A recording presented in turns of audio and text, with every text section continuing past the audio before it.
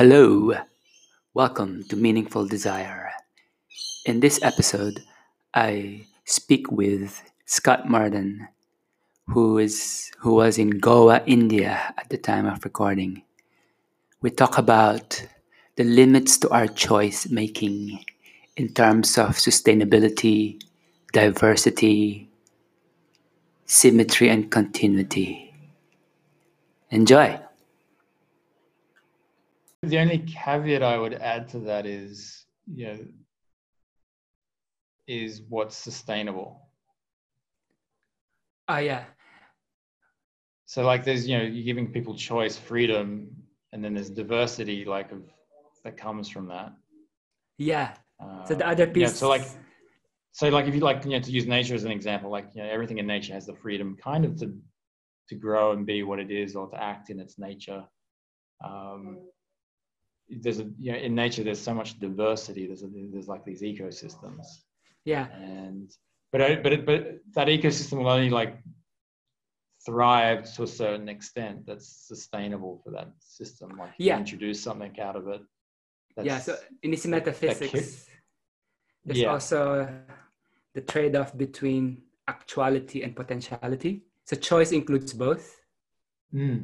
Because if you just, let's say you want to exercise your choice now, I want to eat all the rabbits.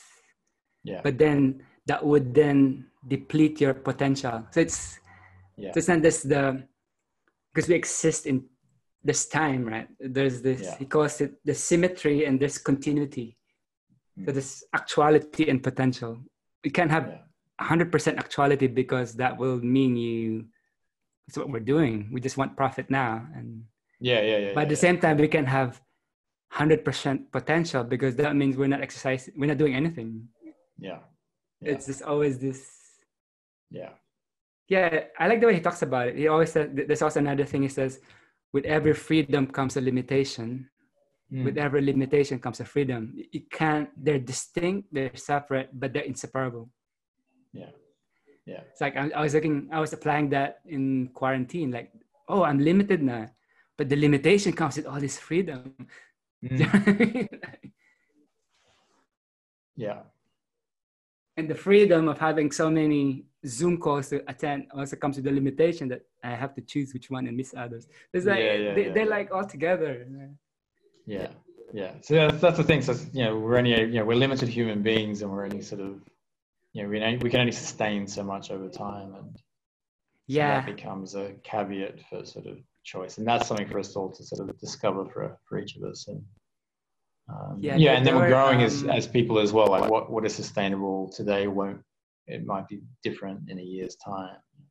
Yeah, I mean, on a systems level, since we're talking about the breakdown of systems, Daniel Schmachtenberger, he talked about the possibility that can open up is a steady state. Because the economy we build now has to grow. It's like a cancer. It has to grow every year. Yeah. Clearly that's, so what we're saying, there could be a steady state where we recycle the atoms because the atoms are finite. But the energy is coming from the sun, so it's coming into the system. So we create a non-linear economy that recycles the atoms. But what changes is the patterns. It's what we create out of the recycled atoms can be becoming more beautiful and beautiful because combinatorially it's almost infinite. Like if the number of ways you can combine a certain number of atoms is it's incalculable. So we just need to think of that way, that everything, for example, why do we need to own each one? But if you have access to it, then we could just come up with more interesting ways of giving access to the same atoms so that we don't have to exhaust all the atoms to make 10,000 glasses per person. What if we could have one glass, and how can this be recycled to so many number of people? It's like, I guess this is where the real work needs to begin, is how do we create new systems like that? I think that's important, because if you don't have that, coming back to sustainability, if you don't have sustainability, then there isn't really diversity. If you don't have diversity, then you don't have freedom, really, because it's it's going to crash.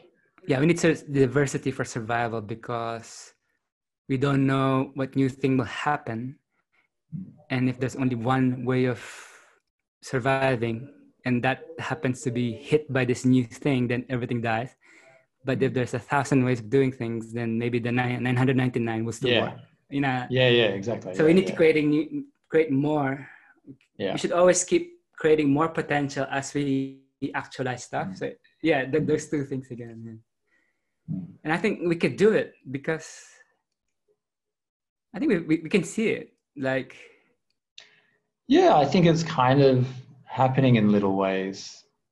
It's just we're not seeing it. No one's seeing. We're not being taught how to look at the whole thing. We're taught, oh, you're studying economics, you just learned that. You're a doctor, you just learned that. Yeah. So doctors don't know anything about finance. Finance don't know anything about health, and that's the problem. I think we need to recreate a new education that. It's grounded in the sciences and engineering we've learned over the years, but including the myths, and it's time to bring it all together again. Let's see. Everyone's doing their little bit, and hopefully a lot of us are starting to wake up more and more, and we're being faced with what's real now. We're coming into this moment of awareness, and we haven't reached the approval stage yet. We're not yet fully connected to our experience. But so that's the next phase, and if we do, then something can emerge. Awesome. I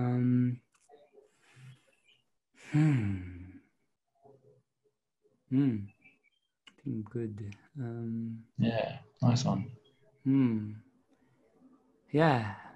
Let's catch up again to see. I'm glad you're in a community and you can experiment with stuff. No, it's going to be really interesting see how the story develops here. And, the next call we have will be a different flavor again. This is so different from the last one. I guess it's and it's so fast. Things are changing so fast. It's like crazy. Good, but it's good to maintain this continuity. Enjoying for sure. Regards to everyone there, and see you around. Muito House, Solagria, as we say in Amazon. How do you say it? House. House. Feels good. It's like an affirmation. It's like it's like saying amen. It's like it's approval, actually. I like the physicality of it. House. It's like a breath. All right. Awesome, Thank bro. you, Scott. Cheers.